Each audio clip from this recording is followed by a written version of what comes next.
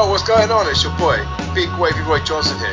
Hello everyone, this is the interview queen Alicia too. This is the infamous Cameron Solis. This is the professional Nathan Cruz. This is Benji.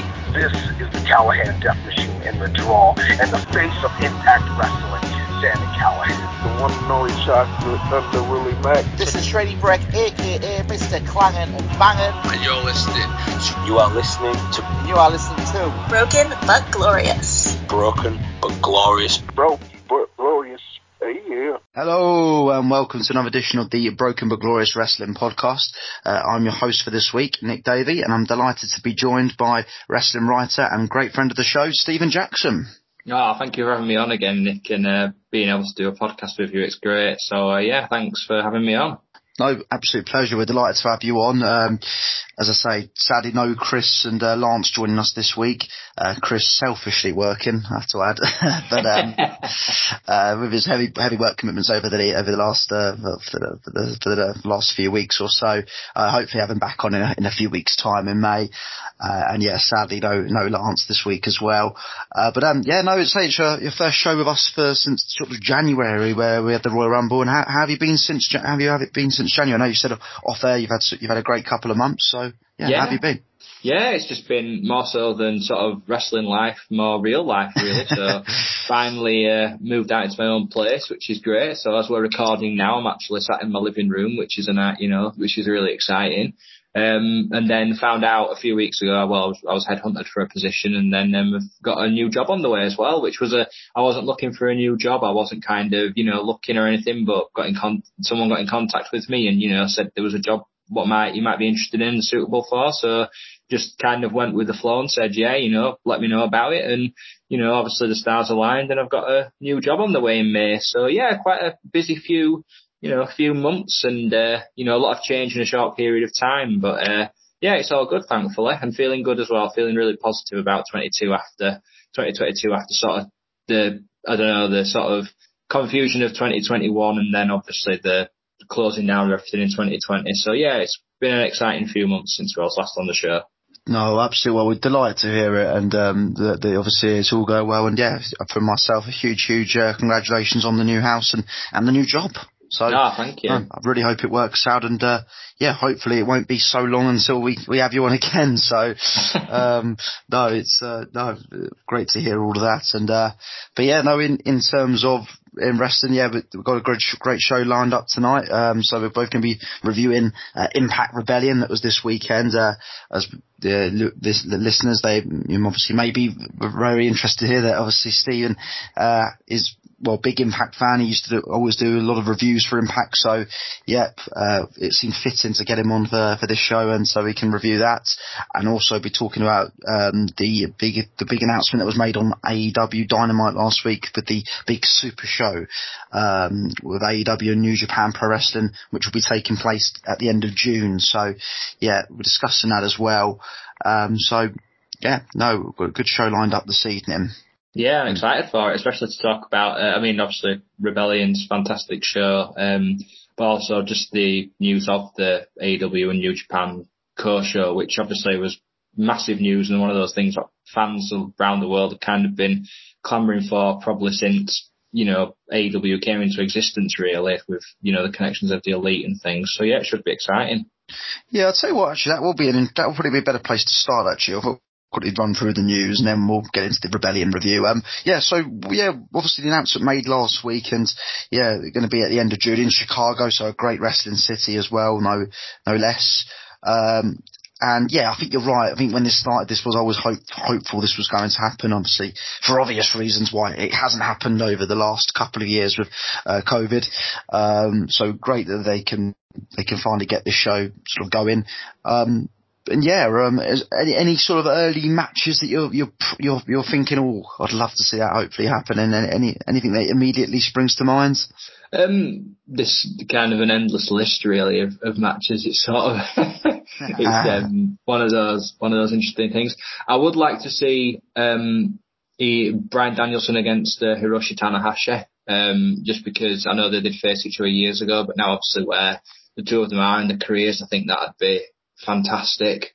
I'd like to see possibly the the Young Bucks going up against a tag team, but then again, I'm trying to think of teams who maybe the Hardys could go up against, possibly, sort of Dangerous Tekkers, Zack Sabre Jr. and Taichi, so something a bit kind of out there, which isn't necessarily sort of the typical, big matches people think of like Okada or Omega. Hiromu Takahashi maybe against Pentagon would be a good one as well, because, they're two sort of extroverts. I think that would be really good as well if they could do that. And maybe, Malachi Black, if he could get in there with, maybe, I don't know, Ishii, or if Ishii's back, or, someone, now we've got another thing as well, with the United Empire, with Francesco Akira joining the company, the Italian European wrestler. It'd be great to see him get in there with someone like, Adam Cole, or even like Adam Page, or the possibilities are endless. I think it'd be good to see some of the younger guys getting in there with some of the guys who've been, around like in WWE or, Impact and Ring of Honor and things. Samoa Joe as well would be a good one to see, possibly against Okada or Naito. That might be a good one, actually. Samoa Joe against Naito would probably be a good, interesting matchup. So lots of possibilities, I think, and as long as they don't, the one thing I hope they don't do, and I think a lot of people will, think the same, is I hope they don't kind of overfill the card with too many matches and not give matches sort of enough time or run over and things, like I think they did. That All In a couple of years ago, when it was kind of the birth of AEW, and it kind of affected the main event a little bit in the timing. So as long as it's nicely paced out and it is the start of something which is going to get even bigger, then it's going to be really exciting. Really exciting. How about you? Have you got any sort of initial matches you'd like to see off the top of your head? I think your obvious wrestlers speak to Bryan Danielson. We could probably be here all night talking about wrestlers that he could face. There is that many. And I think for me, just being from where I started getting into my independent wrestling, with Zack Sabre Jr., and Will Ospreay, just seeing those guys wrestling, not together, just against obviously anyone from the AEW. I've always had a dream match of mine to see Danielson versus Sabre Jr., so I'd love to see them go at it. There is literally so many. I think, Will Ospreay also against Penta again springs to mind. Yeah, that'd be brilliant for them. I know we've seen them in Impact quite a bit as well, funny enough, but Finn Juice, I'd like to see them maybe wrestle against the Young Bucks. Yeah. And there is Jeff Cobb. I think Jeff Cobb versus like a Miro, I think could be nuts as well. So there is just so many dream matches. And like you say, hopefully they don't go crazy and make it sort of so long. But yeah, I really do have that. I've got high hopes that this will be sort of booked correctly. Yeah. One of what has come to mind now, you said Jeff Cobb, Keith Lee against Jeff Cobb, because they have faced each other years ago, I think in PWG briefly, I think in tag team competition, and that was fantastic. So seeing them go at it now at the level they're at in a big stage, especially given sort of, the way they've both progressed in their careers, I think that'd be fantastic as well. I'd pay to see that one, absolutely. Well, I've ever seen Jeff back in Progress Super Strong Style Weekend when I went in 2017. It was the first time I saw Jeff Cobb, and had a match with Matt Riddle, and it was actually got a standing ovation mid-match. It was one of my favourite ever matches I've ever seen. So, Jeff Cobb.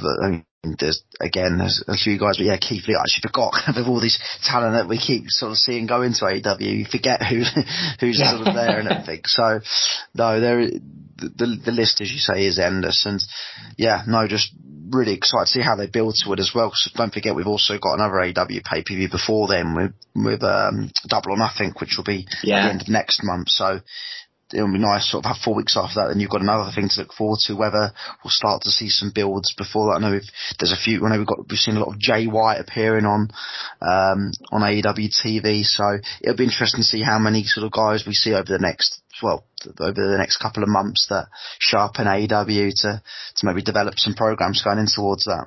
Yeah, and with the finals of the Owen Hart Memorial Tournament as well. You know, maybe something playing to that as well. You know, AEW against New Japan. You know, maybe because obviously Owen had such a massive career over in New Japan. You know, they might kind of play into something maybe. You know, so yeah, there's a lot of.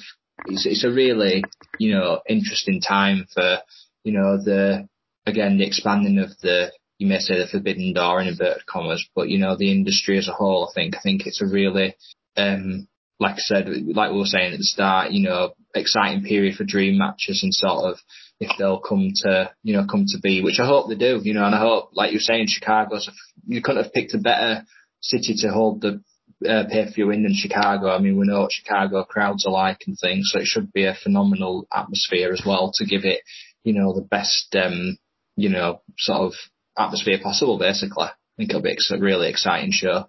No, 100%, and hopefully over the next couple of months we'll be providing updates with matches being announced and what have you. So, no, really, really excited. Really, really exciting times for that as well. This is the Callahan Death Machine in the Draw and the face of Impact Wrestling, Sami Callihan, and you're listening to Broken but Glorious. Well, obviously mentioned Impact, so we'll get into Impact Rebellion now. As I said, I did actually say to you off air, I didn't see the pre-show. I don't suppose, did you happen to catch the pre-show at all? Unfortunately, I didn't get a chance to see the pre-show, but as we mentioned off air, I know that Eddie Edwards and Chris Bay fought on it, and that is one match what, looking back from the show, I would like to go back and watch. Because I can imagine those two had a great match. I know that a lot of Honor No More were at ringside, so it should be an interesting match, that one. So I'll definitely get around to watching it. But I didn't see the pre-show, unfortunately. Yeah, no, unfortunately, same for myself. You're right. There was a couple of matches on the pre-show, so yeah, you're absolutely spot on. Eddie Edwards with Honor No More at ringside, Matt Taven, Mike Bennett, Maria Vincent, and Kenny King. He beat Chris Bay of Bullet Club. Again, obviously, I know there was a few teams that were, well, I think, there was a Bullet Club team and obviously on an No More team later on in the Eliminator Challenge, titles, which we'll get into later on.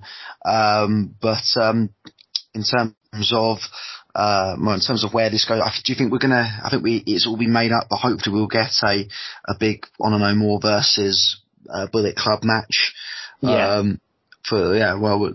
hope so. I think it'd be really, especially the other thing is that with Ring of Honor, you know, coming back to, being bought out by AEW, you know, it's kind of like Honor No More, there is a new version of Ring of Honor, and whether it'll play into that as well, whether it happened in Ring of Honor or it happened, you know, somewhere else. I think it would be really cool though, because of obviously the different layers in the story. I think it would be great to see Honor No More against the Bullet Club in either a elimination tag or in some kind of a maybe like Lethal Lockdown or something like that. You know, because obviously that's a big staple in Impact. So should be interesting, you know, to see how it pans out. But it's been a really interesting sort of period for those guys who've come in from Ring of Honor to then, you know, become sort of staples of a staple,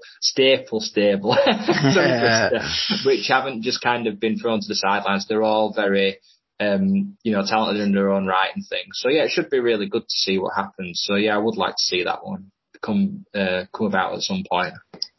Yeah, I think my concern with On No More is, I mean, how well it all started. I thought it was, I thought it was great. So when they first started, how they sort of invaded, and Eddie Edwards shockingly joining the group, I thought was great. Now, my only worry with them is hopefully we've seen with stables all across other promotions, and mainly WWE's Automatic that springs to mind. I mean, I just hope it doesn't go stale on No More. Yeah. I hope they can find ways to sort of, I think that's the crucial thing with stables. You need to quickly find ways to keep them hot, keep the full focus on them. You don't want them just to sort of, become stale and sort of fizzle out. So automatically when I saw this match on the pre-show, it gave me a bit of a red flag that, oh God, hopefully the fact that this was the main program only a month or so, or only a couple of months ago or so. So, the fact it's already been eliminated to the pre-show, I get that.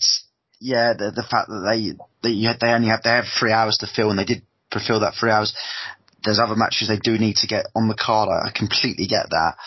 My only concern is hopefully that the Honor No More stable doesn't become, as I say, a bit stale. Yeah, I think again you've got to kind of, like you were saying, you've got to think of fresh ways to keep them, a threat, and also you've got a lot of. This is another thing as well. We didn't discuss actually in the Royal Rumble show since I was last on, but now, since the WWE releases, the Ring of Honor situation, a lot of things have happened, and a lot of people have become free agents and available, and you don't want there to be an oversaturation of stables, vying for sort of those key areas on the card. And I think, like you were saying, when you have got so many sort of stables there, like Honor No More, you don't want to end up with everyone being the same. So I think being able to keep them a threat is the most important thing, and making sure that they don't sort of fall too far down the card. Like I was saying, it's okay having a variety there and a depth to the stable because it shows strength in numbers, but yet you don't want that to then translate into them not actually being, prominent on the show or shows. So it will be interesting.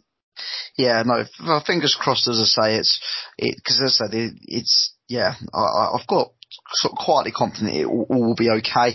And it will also be interesting, as you say, Ring of Honor actually starting up again, whether we will see them potentially sharpen a Ring of Honor show with this whole Forbidden Door. We do see them sort of go into a potential to invade like another, because obviously their whole way of starting was invading. So, that would be interesting to see if they do an invasion on Ring of Honor once that sort of kicks up properly on weekly TV and what have you.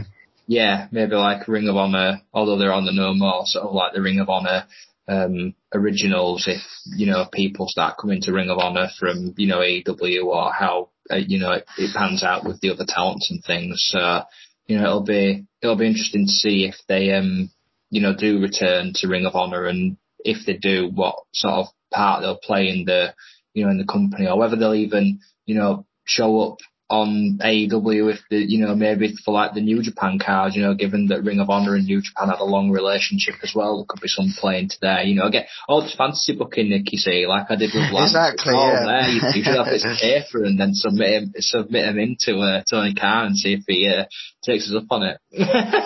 Absolutely. There was also a tag team title match for the Knockouts tag team titles.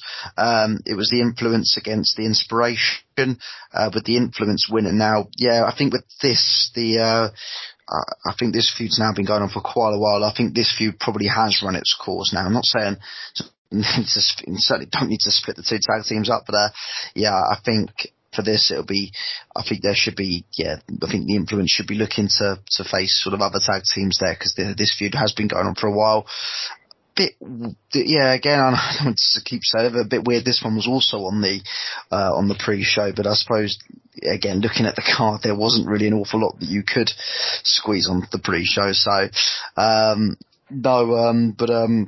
it obviously, by all accounts, sounded like a reasonably quick match. 6 minutes, just over 6 minutes it got.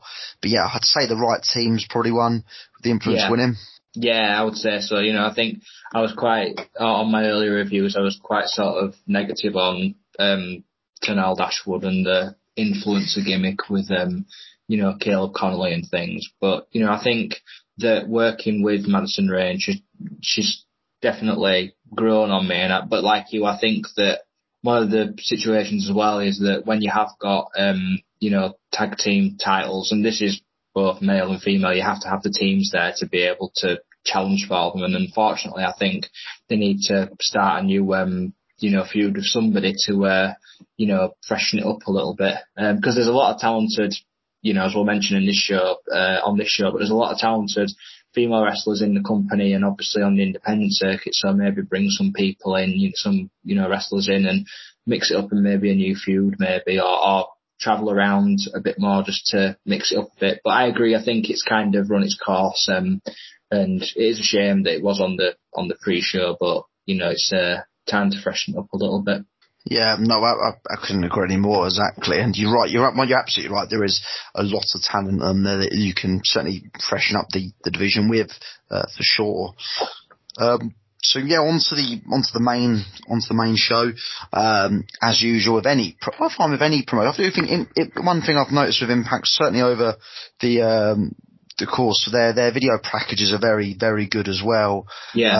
I think that's one thing I would give a big credit, because I know naturally one thing I always do say, regardless of how often I slate them, WWE, they can put together an absolute unreal video promo to get you hyped for any show. I think that's one thing that they'll always be great at with the money, with the resource they've got. But Impact, I think, have equally done. They always seem to do very, very well in this field as well. I will just quickly give a quick shout out for them in that respect.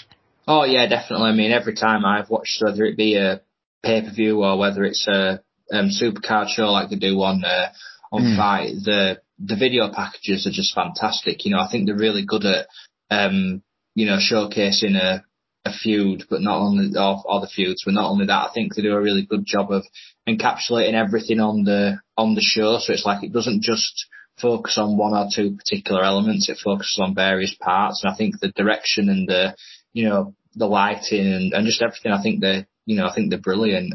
They definitely have a different feel to WWE as well. They feel a bit more, I don't know, sort of, I wouldn't say grimy, that's probably the wrong word, but they've got a bit more of an edge to them, I always think. I think they kind of are very well directed and just very sort of, cleverly done to get you invested into the show. So yeah, I agree. I thought it was really good for this show with Moose and Josh Alexander kind of being the main focal points on it. Absolutely, no, for sure. And for the opening match, so it was a three-way match between Steve Macklin, Chris Sabin, and Jay White. Obviously, we know Macklin's had problems with Sabin and many of the other sort of main Impact guys from post their defeat to Wanna Know More. They presumed Macklin was always going to be the one that would turn on them. Obviously, in the end, it was Eddie Edwards that did the turn. But yeah, Macklin got the win. I suppose this is the correct way, or I think Macklin probably is the correct winner in terms of how they're going to build him up. Already I'm potentially seeing the first sort of, we'll get into that later on, but a number one contender for the main title. I think so. I think he probably is the correct winner. But a really good opening match and a really good fast paced opening match to the show, I thought. Yeah, it was great. Definitely a great way to, cement Steve Macklin as like you were saying, a potential challenger. I mean, he, defeated former Impact champion Chris Sabin and leader of the Bullet Club, but also former IWGP heavyweight champion Jay White, who's huge in, Japan and things. So it was really, I thought they worked really, really well. And I think one of the other things I will give Impact credit for, like I always have done, is that they always start off the shows with a really great opening match, and this was just a really great opening match with, a lot of speed. There was a lot of, unique spots in it. The moment when Steve Macklin was about to hit Chris Sabin with the spear through the, when he was tied to the Tree of Woe, and then he ran through the ropes and he almost went into the timekeeper's table on the outside. That was one scary thing I didn't expect to see so early on. And he really you can tell as well that this was kind of like this was definitely Steve Macklin's showcase, in a sense of that he really was given time to shine, and his wrestling was just fantastic. This was a star making match for me in terms of, definitely taking it to the next level. And his face paint as well and everything was great. Yeah. And I thought it was brilliant. I just thought it was a really great opener to start the show, and it got the crowd really excited for the rest of the card. No, 100%. I've been very, very impressed with Macklin's. With more so, sort of, I suppose, more so since the turn of the year, really. I loved his little work he did with Jonathan Gresham at the start of the year. And then, since the sort of the whole Honor No More thing with him, with him obviously just joining the baby faces, but kind of not being a baby face, and then obviously the fact that they were turned on by someone else who I thought was great work. And I think he's like Impact as a whole, to be fair. I think he's been very consistent with his work. I think that's the way I've said it on the show many times, is how I've described Impact's work over the last 12, we can go back as far as a year. It's been very, very consistent, good TV on a week-to-week basis. So I think, Maclin's work, and I think for sure I'd like to see him. This proves to me that if he was to get into a world championship scene, that he certainly could hold his own and put on a good match, and even potentially even do a run with the belt at some stage. So we know Chris Sabin. We know he's always going to be a main player on any promotion he goes to. We know how great he is. And Jay White, I mean, he's one of the biggest names in my opinion, one of the biggest names actually on the indie scene at the moment, if you want to call it the indies. I think the fact that we've got obviously loads of promotions that he can work with now, so I think sky's kind of the limit of him. I think we're really excited to see kind of him showing up on AEW with the whole Elite. With the Elite breaking down, obviously there's going to be, I think we're going to hopefully see struggle with Adam Cole and Kenny Omega at some stage when that happens, with Jay White sort of getting there. So there's really exciting, I think, and I hope there is exciting plans of him going forward in AEW. And I've enjoyed his work as well in Impact. It'd be good. I would say it'd be nice to sort of see, to kind of get a bit, because I think the fact that his contract won't allow him to claim the Impact World title at some stage, but 2022, one thing's for sure, nothing is certain. Everything's completely unpredictable this year in terms of wrestling. So who knows? Definitely. I think as well, that's another match. What would be great to see on the AEW New Japan show is Adam Cole against Jay White. Because obviously with the dissension in sort of the Bullet Club and, the Elite and Super Click and all that kind of stuff playing into it, I think that'd be a really interesting match to see and how that'd pan out. So I agree. Jay White is just a fantastic talent. He's got tons of charisma, and, he worked great in this match. He really helped Steve Maclin to, get to the next level, as did, Chris Sabin. I thought they did a really great job. No, absolutely. Really, really good opening to the show. So up next, we had, a singles match for the AAA Women's Championship. Deonna Purrazzo defending against the returning Taya Valkyrie. Apologies if I pronounced that wrong. No, that sounded right to me. It sounded right to you. Thank God for that. I've been trying to literally practice it all day today because, I think Frankie Monet is a little bit easier to pronounce, but no, for the interest of consistency and I had to call her by her Impact name as you should. But really, really good match. I did enjoy this, and a bit of a shock actually. I didn't expect the title to actually change here, so a pleasant shock. And again, I think, I really, really enjoyed this match. They're one of my, there's a lot, but one of my favourite Purrazzo matches that she's produced. This was great. Yeah, I thought this match was fantastic. This was, because obviously I'd seen them wrestling before, and the feud they had last time Taya was in Impact, and then obviously it played into that. And, they both were just like, I'm surprised actually that this wasn't further, like, nearer the main event, well, not the main event, but further down the card, because it did have a really big fight feel, especially the entrance, and, you could feel that there was sort of the spot where they were screaming at one another when they came back in the ring. There was some really violent, they held nothing back against one another, let's put it that way. They were very, physical in, the strikes and the punching, the, very, aggressive to one another.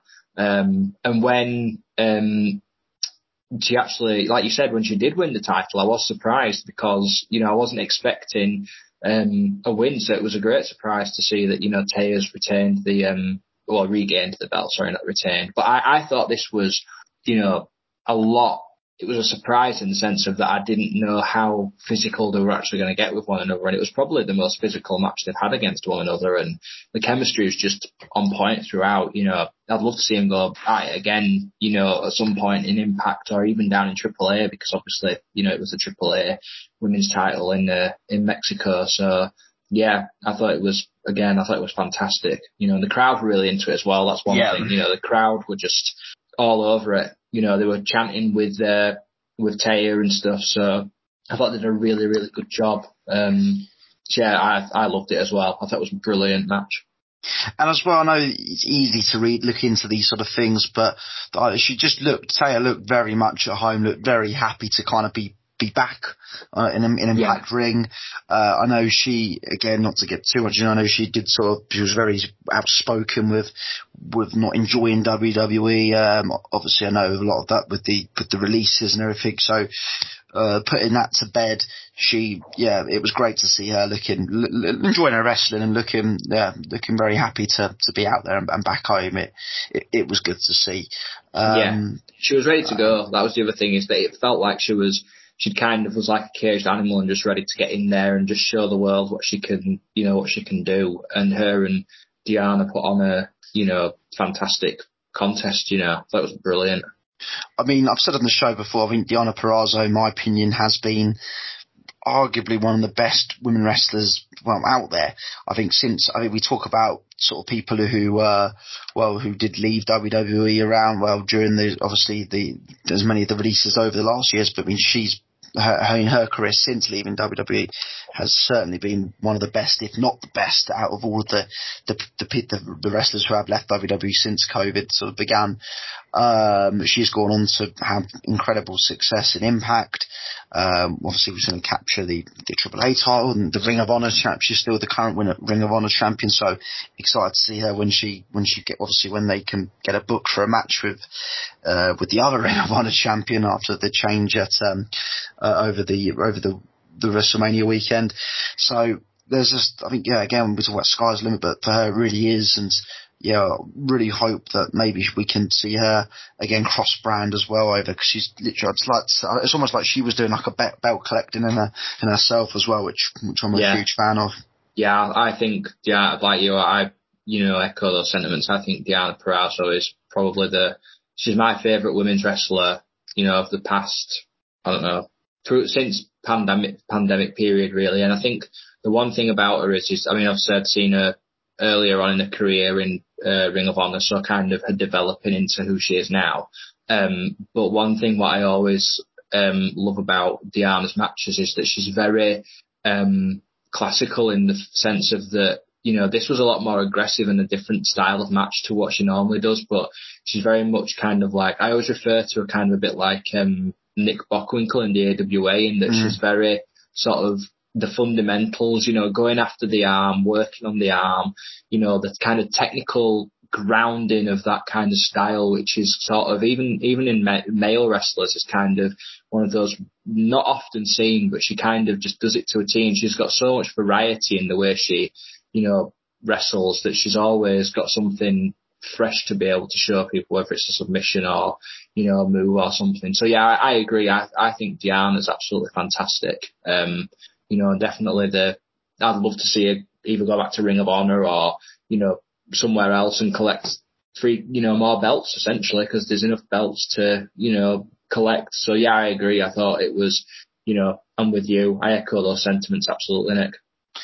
Absolutely. And, fingers crossed. And also as well, we'll just quickly touch on, I think potentially I wouldn't mind seeing maybe a babyface run potentially over. They're not saying it happens right away, but I think I've seen enough of her over in the ring, and I think with the crowd interacting with her, I think she can certainly have a babyface run at some stage.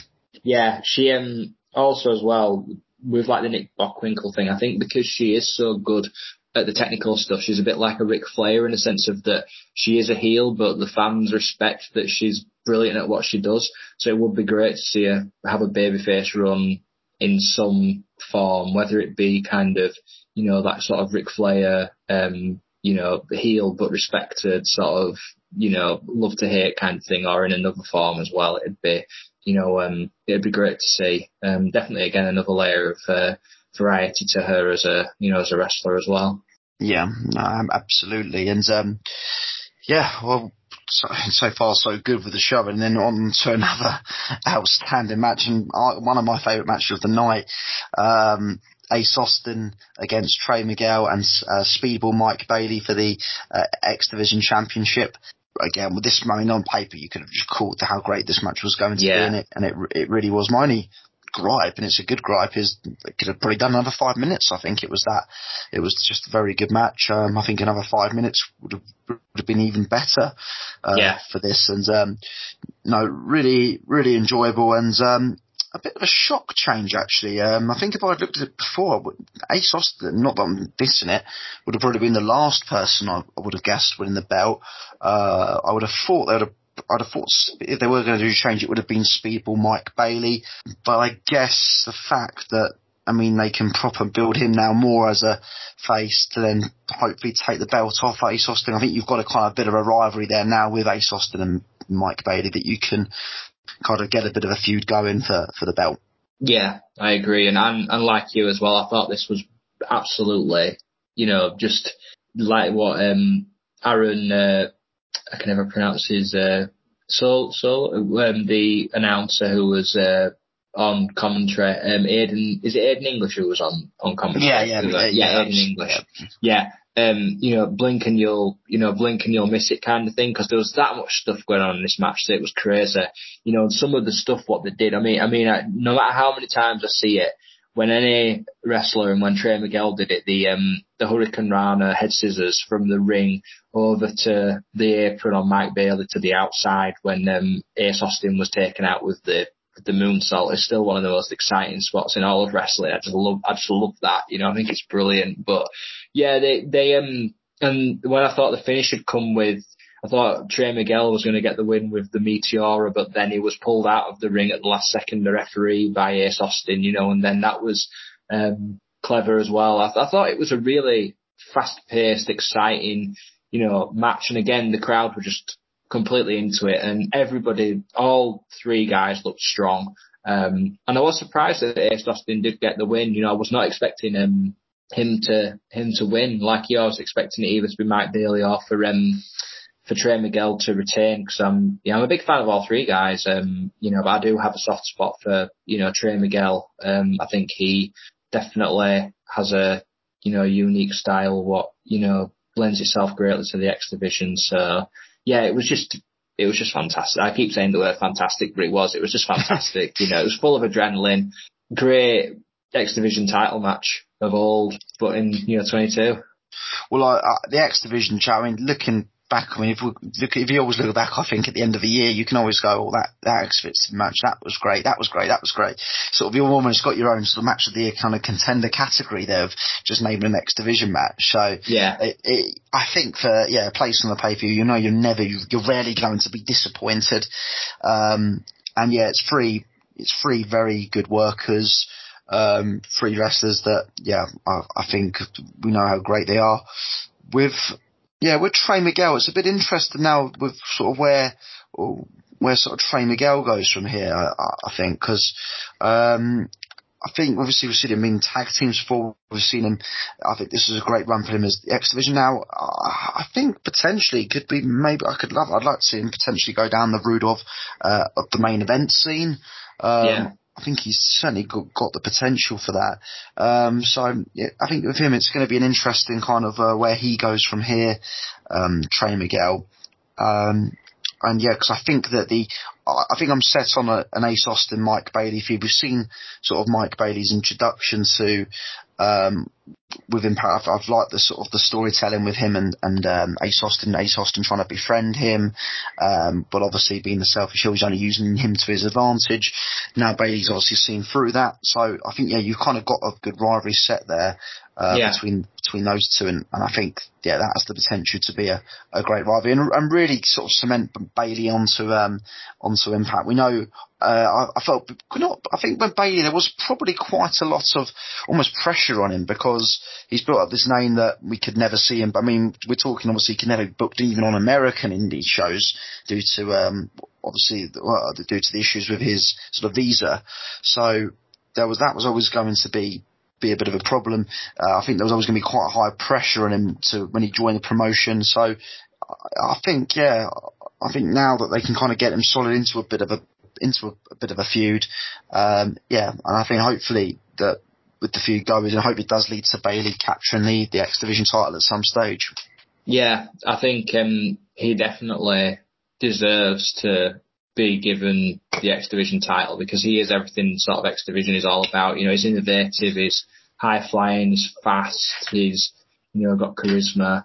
He's, you know, because that's the other thing as well I think about this match. What was really fun for me is that all three of them, Trey Miguel, Mike Bailey and Ace Austin, they all have very unique in-ring styles. They're all very innovative in different ways in what they do and the way they move and the way they use the ring and stuff. And I think that as well added into this match in that, you know, you sort of cherry picking three people who have completely contrasting styles but just meshed. And I think Mike Bailey again is one of those guys who, you know, he's great against, you know, people his own size. He's great against people who are bigger than him.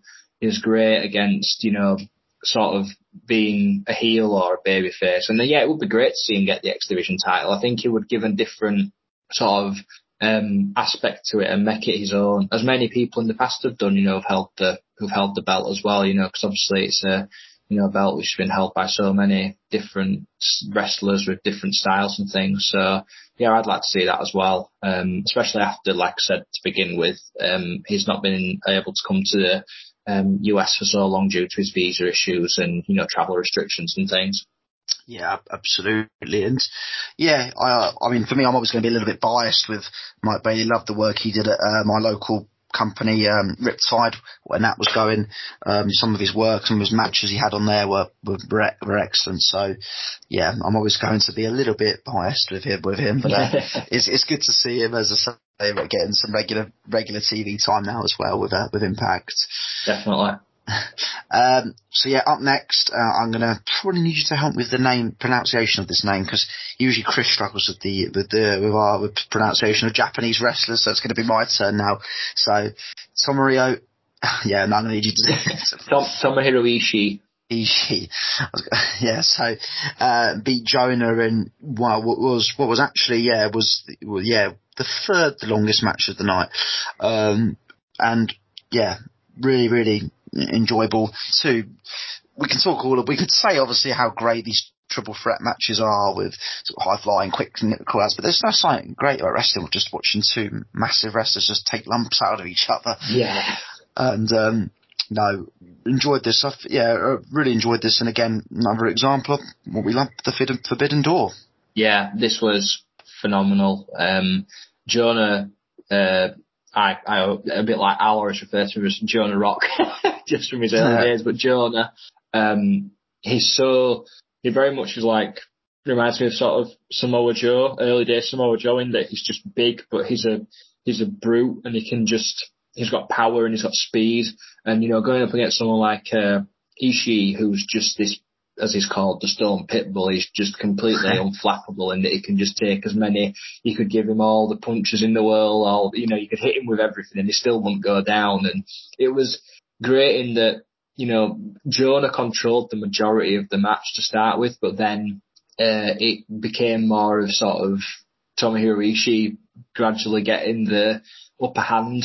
And the moment when Jonah went up for the splash, and then he missed, and then Ishii hit him with the brainbuster. I mean, because the thing is that Jonah is a big guy, and to be able to lift him up like he did and slam him down like he did, that's some serious power right there. So that got everyone in the crowd, completely unhooked, off the feet for the end. So I thought it was, again, like you said, two guys who just, hitting one another with everything they've got. And, several times of, exclamations from me, as I always do with Tomohiro Ishii matches, where I'm just kind of, overwhelmed with sort of the aggression at what I'm seeing. It just was brilliant, absolutely brilliant match.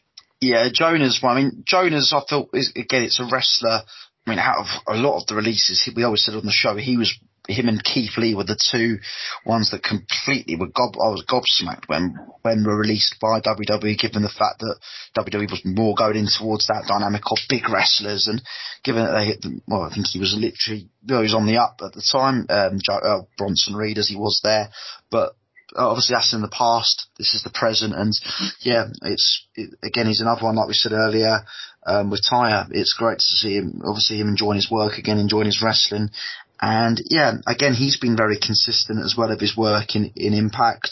I think we've been a bit struggling to work out whether he was. I think he was sort of a heel, but now he sort of does fit to be a bit. I think he's more of a tweener. Yeah. Because I think after his feud with PCO, and as a member of Honor No More, I think that sort of moved him into a tweener. So yeah, I'm quite enjoying it. I think the tweener role is something that's doesn't get used an awful lot. You see, it's either just has to be sort of heel or babyface, as obviously should be. But I think, yeah, I think when you have a big lad like him who just doesn't really give a crap, I think a tweener can be quite perfect for them. Yeah, I agree. I think he definitely fits that role, just right, in that, you can be into what he's doing, but not necessarily into how he's acting, if that makes sense, so it's kind of a unique position for him to be in.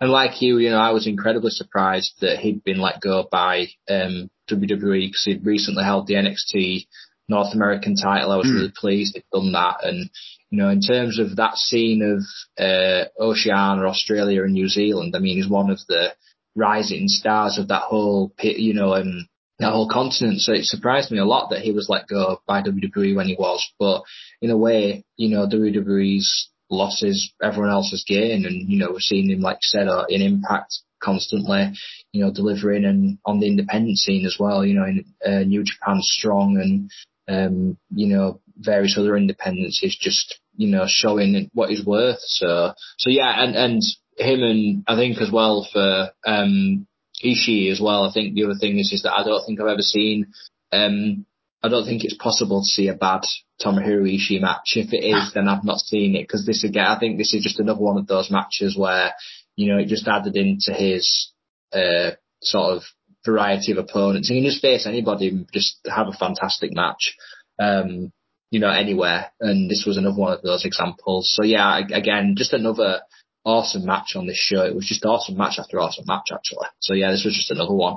Absolutely. And it's interesting. I think that's Jonah's first loss in a Impact ring. So it'll be very, very interesting to see now what they do with him. Usually when a first defeat happens, not to go all sort of cliche, but you can either get into that sort of spiral and sort of slip down the card, or equally you can just get thrown straight into a major sort of title match. So yeah, it'll be interesting what they do to Jonah over the next coming months. And again, I think I've got full faith of how they use him. Again, it's just a great wrestler to kind of have at their disposal.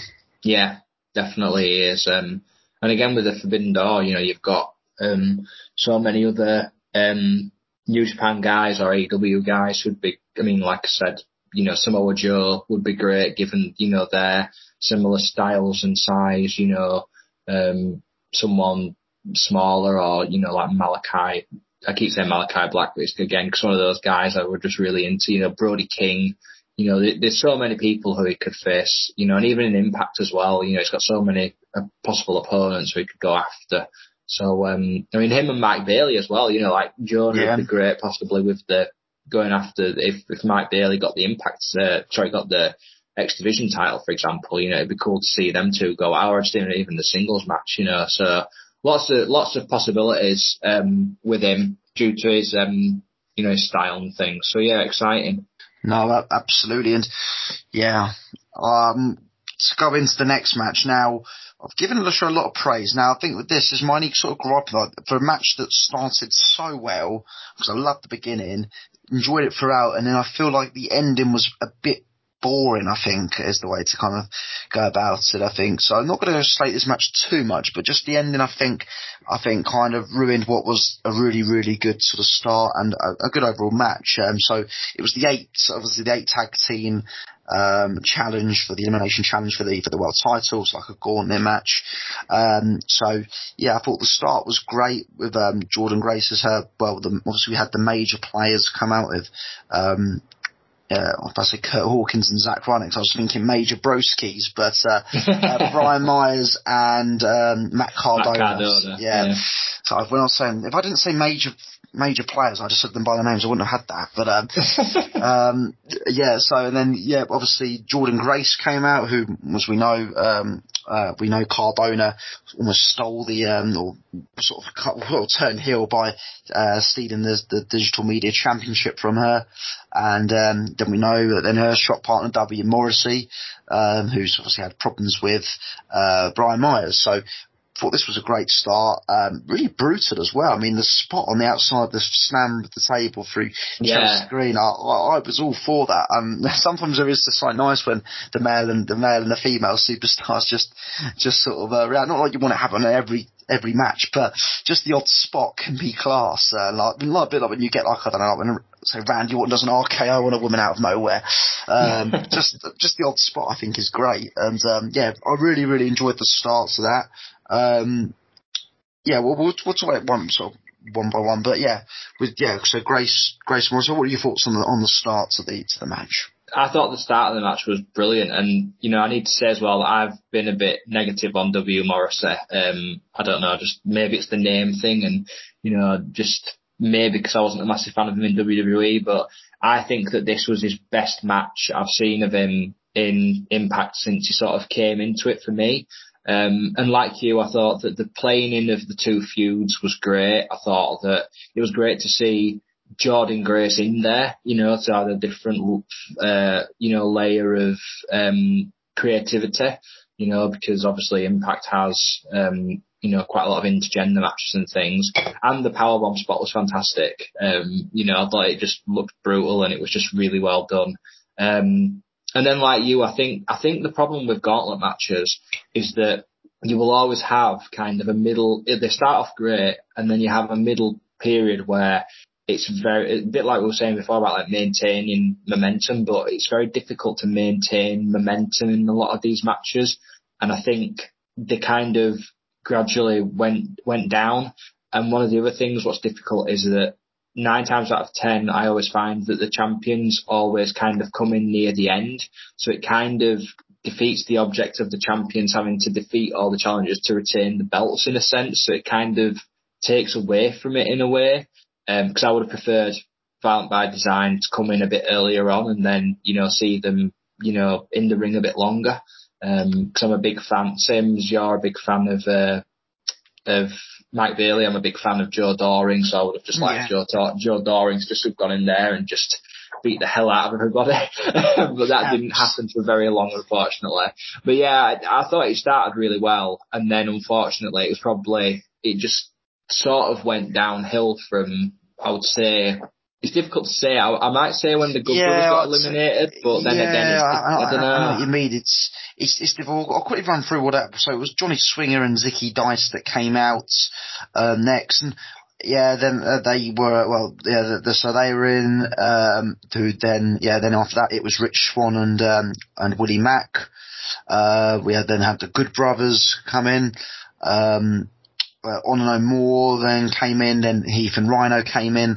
So, I think, because, obviously we saw the major players knock off, Jordynne Grace and W. Morrissey. And then, I think with this, I think you're right, when the Good Brothers kind of went, it felt a bit flat. I think, with Ron Watson coming in last and then regaining the belts, it almost felt like, I think for Elimination Challenge, it sort of felt like almost like, well, they didn't really have an awful lot to them to do. Whether I've missed something and they won a match and it got them the last entrance, and that's a bit of a different story. But it all just felt a little bit, usually you think of like the tag team champions going in almost near the beginning, because when they go out, then you're, we're going to crown a new champion. So, as I said, I don't want to knock it too much, because I love I like all the tag teams that were in there. Maybe it would have been quite nice if we had towards the end a surprise tag team.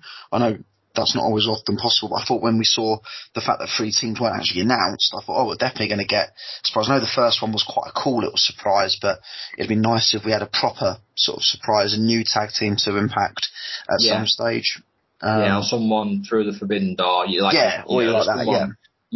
Just somebody, to mix it up a little bit. It would have been, maybe like the Briscoes or somebody, just something a bit different, But, it was definitely the low point on the card for me, but we need to take into consideration though that this particular pay-per-view up to this point had been fantastic. So it's not a bad match by any shape of the imagination. It's just not as good as the great stuff what came before it, so that's kind of the difficulty in it, is that, it's always difficult when you get to that point where there's a match which doesn't live up to the live up to the level of the other previous matches, I think. But yeah, it was good though to see. I'm a big fan of Joe Doring, as I said, so it's always great fun to see Joe Doring in there, regardless. I just love seeing Joe Doring. We'll go back to the point about W. Morrissey now. He's someone who I think we had to look at, obviously, when he, because I must admit, when he joined Impact, I wasn't so sold on it. Obviously, that's ignored it. But I think for someone, obviously, we've known how now he's turned his life around, looking in better shape again. And I think his work generally is improving. I think certainly over the last few weeks when he's transitioned into this babyface character, I'm really back sold on him now. And I think now he's looking in great shape. The crowd are now getting behind him again. So I think it's good when wrestlers can really turn themselves around from, obviously, in a dark place. It's great to see, and he is almost looking like a different wrestler altogether. Yeah, so I loved his work with Enzo and Cass when they were a tag team. Didn't like his single run in WWE, and but no, since he's kind of now certainly since this babyface kind of turn, I've been all for it, and I'm really, really enjoying his work now, and it'd be interesting to see what they kind of do with him going forward as well now, because we've kind of had him at a bit of a sort of this championship match back at the Hard to Kill, so it will be quite interesting to see what they do with W. Morrissey going forward. Because fair play to Impact for taking the chance on him, and I think now he's certainly come with the babyface. It's good to see that he's getting the crowd reaction. Yeah, I agree. And it's good to see that, like you said, someone can turn their life around, and they can, just get themselves into be given a chance, like what Impact have done, I think. And I think that's the main thing, is if you give someone a chance. I mean, look at, case in point, look at, the Hardys and how the Broken Hardys years ago just became the biggest act in all of wrestling, you could say, at that point, because they'd obviously been through bad times, and then, they were given creative freedom to an extent, and look at what happened with them, So I think, definitely it was, I wasn't sure at the start, but now I know that he's definitely, turned everything around. And it's great to see, I think it's a great thing, so where he goes from here is, who knows, but it'll be exciting though. So again, that's another exciting thing from the pay-per-view. No, absolutely. And, and so for the penultimate match of the night, for the Knockouts World Championship, it was Tasha Steelz, accompanied by Savannah Evans, taking on Rosemary, accompanied by Havoc. Now, there was a bit of outside shenanigans. We saw Havoc that was removed from ringside. Then, the advantage of having Savannah Evans did eventually tell us Tasha Steelz did regain her belt. I've actually got no sort of complaints to this, because I'm a huge Tasha Steelz fans. I think, I loved her work as fire and flavour when she was a team with Kiera Hogan. I thought they were great together, and I think she can. I think she is doing well with the belt, and it was always been quite hard with her following Donna Purrazzo and Mickie James, who are awesome champions with great runs. So it was always going to be quite difficult to follow, but I think. I think I do enjoy her as a heel there. I thought the match was good. Rosemary is always going to be a solid sort of contender for her to wrestle. And, I think the match, was good. So I'm not going to say it was the best match of the night, not by any means, but it was good, and it certainly did the job as well, I think, in terms of keeping Tasha as that kind of slimy heel. Yeah. I'm like you. I think both Tasha Steelz and Kiera Hogan are brilliant. Fire and Flavour brilliant act as a tag team. And again, giving someone a chance and giving Tasha Steelz the opportunity to, hold the Knockouts title is a great, opportunity for her. They remind me very much, I've just mentioned them, but they remind me very much of the Briscoe brothers in that, it was like when Jay won the Ring of Honor World Championship and Mark was not the Ring of Honor World Champion, but kind of they had a mutual respect for one another and had each other's backs regardless, but they might not have done. And it's that kind of a vibe I get from it. And like you said with Rosemary, she's a great, she's one of those wrestlers, again, much like Deonna Purrazzo, where she's so good at being, able to wrestle anybody and get the best out of them.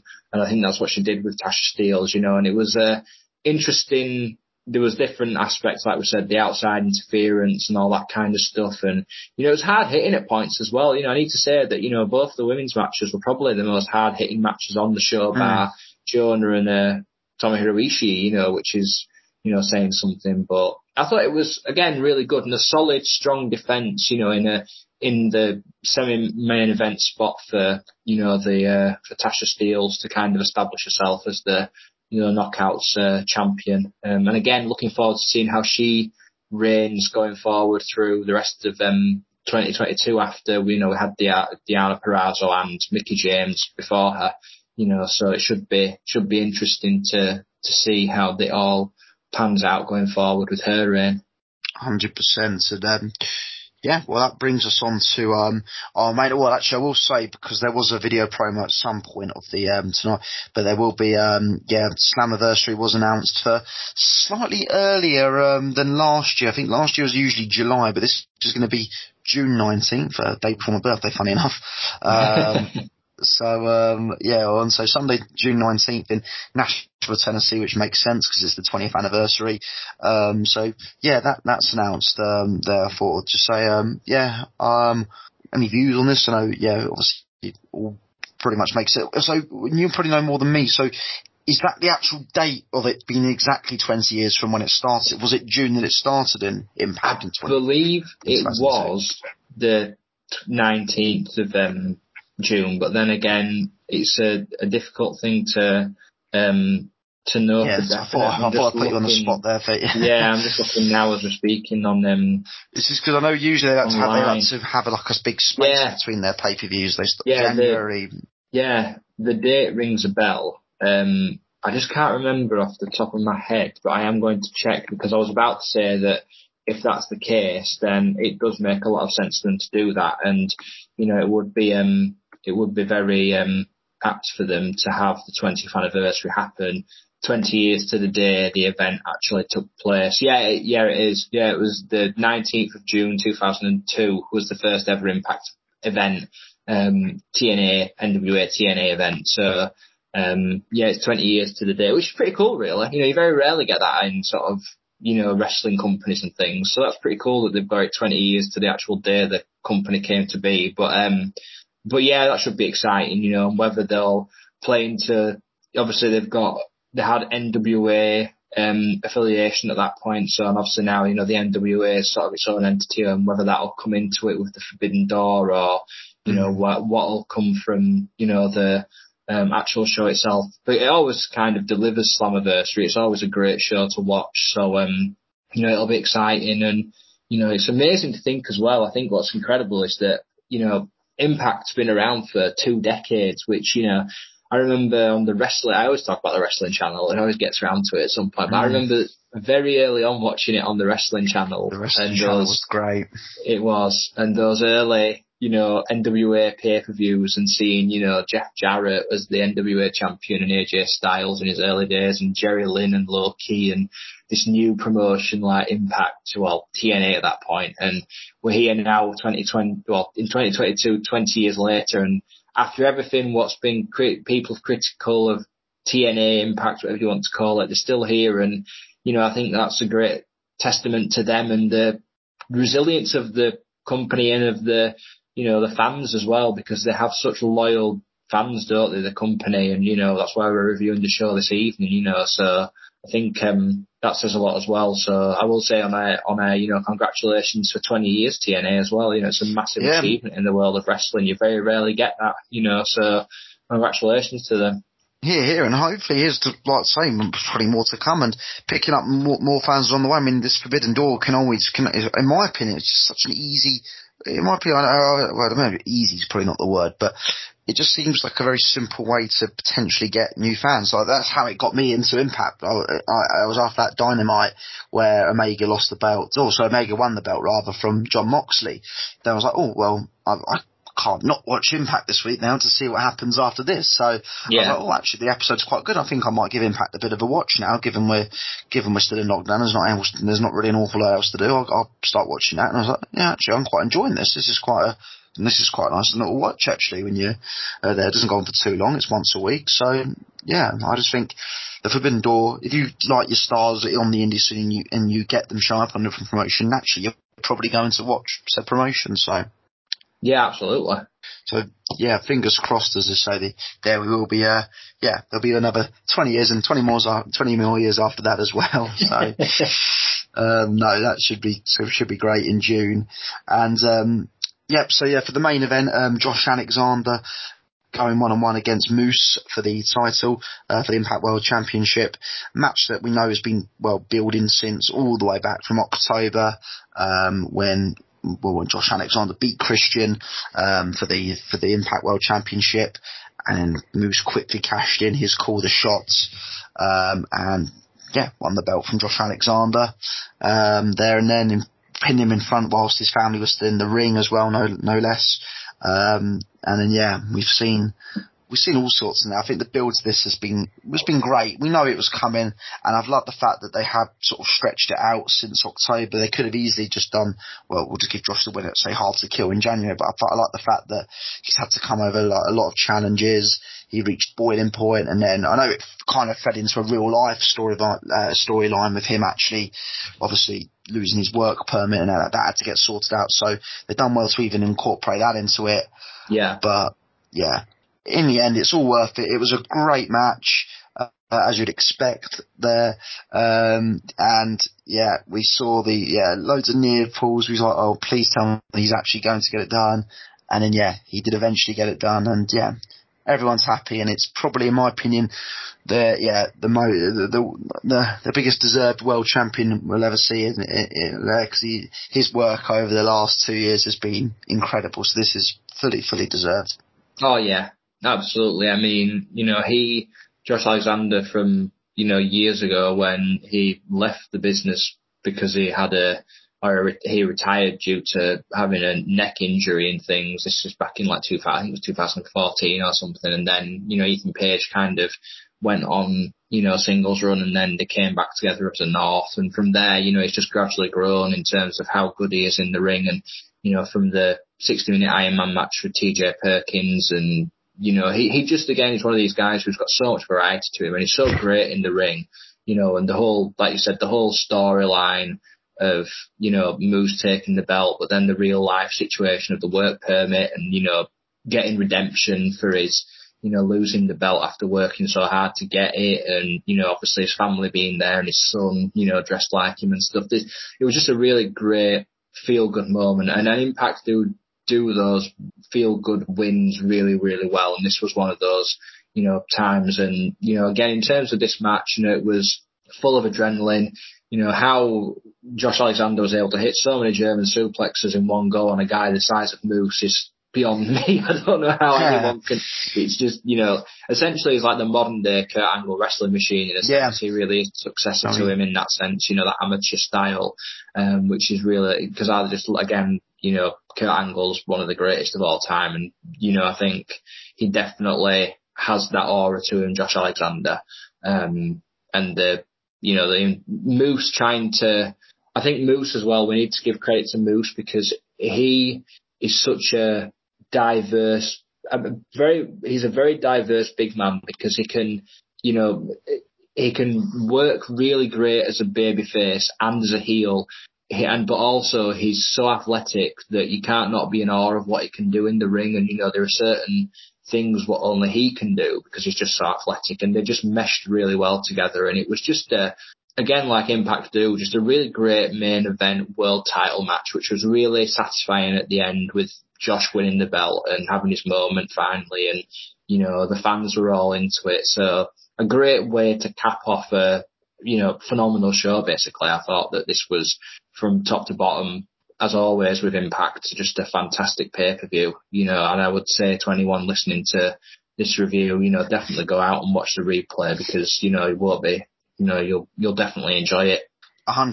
And, I think, with this main event, I think it kind of is what your perfect kind of main event, really. You've got a main title naturally on the line, but you've actually built a very good feud to it. And, there's not many feel good kind of wrestling moments, but Alexander winning the belt against such a dislikable heel in Moose, who is great, by the way. He has been an awesome heel, there. It was just, a great moment and, really, really enjoyable match and, a really great feud as well to this. Yeah, it really was. And I think that's the thing as well is that in terms of the feud, what was great as well is that as we've seen a lot of times in wrestling, getting sort of families involved and all that and kids can sometimes be a little bit cliched and be a little bit kind of it's a bit hard to swallow, whereas this felt like the right balance in a way, and it worked definitely really well. Yeah, and it worked really well with Josh and Moose, and I think that this is kind of a way it's done. This is an example of how to do it right, whereas a lot of times you'll see it done wrong, or we have done, and then we've kind of winced and thought, why are why are families getting involved? But this was definitely an example where it did work. And congratulations to, Josh Alexander for finally winning the Impact World title. And, much like, Tasha Steelz, I hope that he has a great reign in 2022. And, with the pay-per-views coming up and things, it'd be exciting to see who he gets to face, especially with the 20th anniversary of, Impact coming up as well. It could be, quite an interesting time for him as a champion, Yeah, absolutely. Yeah, you're right. I mean, it certainly is an interesting time. And, I think with that, on that note, if I was going to say right now, I know we've obviously got, I think, Under Siege, the next kind of, the monthly show they do, not the pay-per-view as such, but the, I don't know what's the actual name for it? They were called Impact Plus Special. That's it, Impact Plus. I think that's what we'll go with that. So if I'm going to say right now a challenger for, I'll give you two. I'll give you one for the next show, the next Impact Plus show, which is Under Siege on May 7th, but then one for the big show, Slammiversary in June. I'll go, yeah. Who do you reckon? So I would say for Under Siege, I'd like to see Jonah. For some reason, I'd just like to see Jonah. But then for Slammiversary, because of how well he performed at the in the opener, Steve Macklin, I think somehow they can build that in somewhere with him. Whether it be like the new face of him or Impact, or like Chris Sabin, obviously being one of the first forefathers of TNA kind of thing, and Jay White and stuff from this show. But yeah, they're the two I would go for. But then again, who knows? Someone out of the woodwork could suddenly appear, and we could be, it could be someone different. Yeah. But they're the two I've chosen. Yeah, so I'm definitely going to agree with you on the first, I think, for Steve Macklin, but I think I'm going to go for Steve Macklin for the next show. I just think right now Macklin's on a bit of a run. I think it would be good to sort of test him in a main title match. So I'll go for Macklin for next month. Then I think for the main show, again, this is what I said earlier, a bit worried about them only on the pre-show, but I'm going to go for Eddie Edwards. I think part of the reason why Eddie Edwards did turn on Impact and obviously become the leader of Honor No More was because of Josh Alexander being the one they wanted to challenge Christian for the Impact title. So I think that would kind of go a bit full circle. You've got time to really develop the rivalry again.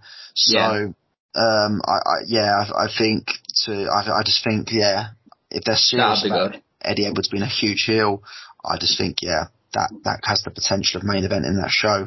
Yeah, and it's coming up to sort of, nearly 10 years since, Eddie's kind of, again, one of the sort of focal stars of Impact, or it has been over the past 10 years, so it would make sense for him actually to main event the show with Josh Alexander. So yeah, I'd be excited to see that one. I think that'd be a great match, definitely to main event, Slammiversary. So yeah, I can go with that as well, definitely. Also, we are probably due as Sami Callihan returns soon. I think him versus Moose would make the most sense given the fact that Callihan always just seems to tweet "fuck you, Moose," because I think they were in a bit of a feud. Well, I think because I'm trying to think when he got injured. I know it was September, so I think they were developing into a feud because I know Callihan turned face and was doing very well. I will add. So I think I'd like to see Callihan come back to feud with Moose. Yeah, I think it was around Victory Road, when he got injured back in September. So yeah, Callihan to feud with Moose hopefully when he comes back. Yeah, I'd be into that. That'd be good. Again, I think they've wrestled a couple of times. And it's always been, an interest. I think they have, from what I remember, or I'm not sure, but the interactions they've had anyway have always been great. So yeah, I'd definitely be up for that one as well in some shape or form. Maybe we'll get, because obviously Sami Callihan's always delivered at Slammiversary, and see if we get kind of a follow up to the Pentagon Junior match in 2018, which is one of my favourite kind of hardcore matches. That brutal match against Pentagon Junior before I went to AEW. So yeah, that'd be good as well. Yeah, no, absolutely, and I think that's about it for the show. And anything else you want to mention from the show? Just like I said, just definitely go out of your way to watch it. I think one of the things what I was really pleased about was that the crowd were really invested in it, because I know sometimes crowds can not always translate well on recordings, but the Impact fans really helped this match to go to a higher level. And I thought that the returning faces from, Impact past, but also the people through the Forbidden Door really melded together really well. So it'll be exciting to see how, that all pans out as well. But yeah, from a pay-per-view perspective, again, as I said, Impact just always deliver, and this was again just knocked straight out of the park. So just go out of your way and, watch this and just enjoy it for what it is, because it was just a great, easy 3 hours of wrestling, which was enjoyable, which is what you want, isn't it? That's what we watch it for. Exactly that. Yeah, absolutely. A really, really enjoyable show there, and hopefully should be a good few months ahead before Slammiversary in June. Yeah, definitely, and I'll definitely be excited for Slammiversary or the developments with, like we were saying, with obviously with the AEW and New Japan show that may play into it in some shape or form. There's a lot of things going on in the whole sort of wrestling world in that sense. So yeah, it'll be exciting to see if anything from Slammiversary plays into that show, or Double or Nothing plays into Slammiversary, or vice versa. It'll be an interesting time for us to be watching as fans. So yeah, and just thank you for having me on, Nick. It's been great to be able to review the show with you and just have you me back on. So yeah, thank you. No, we've loved every second of it, and huge thank you for you for coming on, and huge thanks to our listeners for investing their time in the podcast. We do appreciate it. We'll be back next week where we'll be previewing, I should say, WrestleMania Backlash next week. So yeah, we've got that there, loads more as well coming up, which we're very excited for. And you can follow us on Twitter at BBG Wrestling. And that's good night from me. All right, it's good night from me. And we'll see you soon.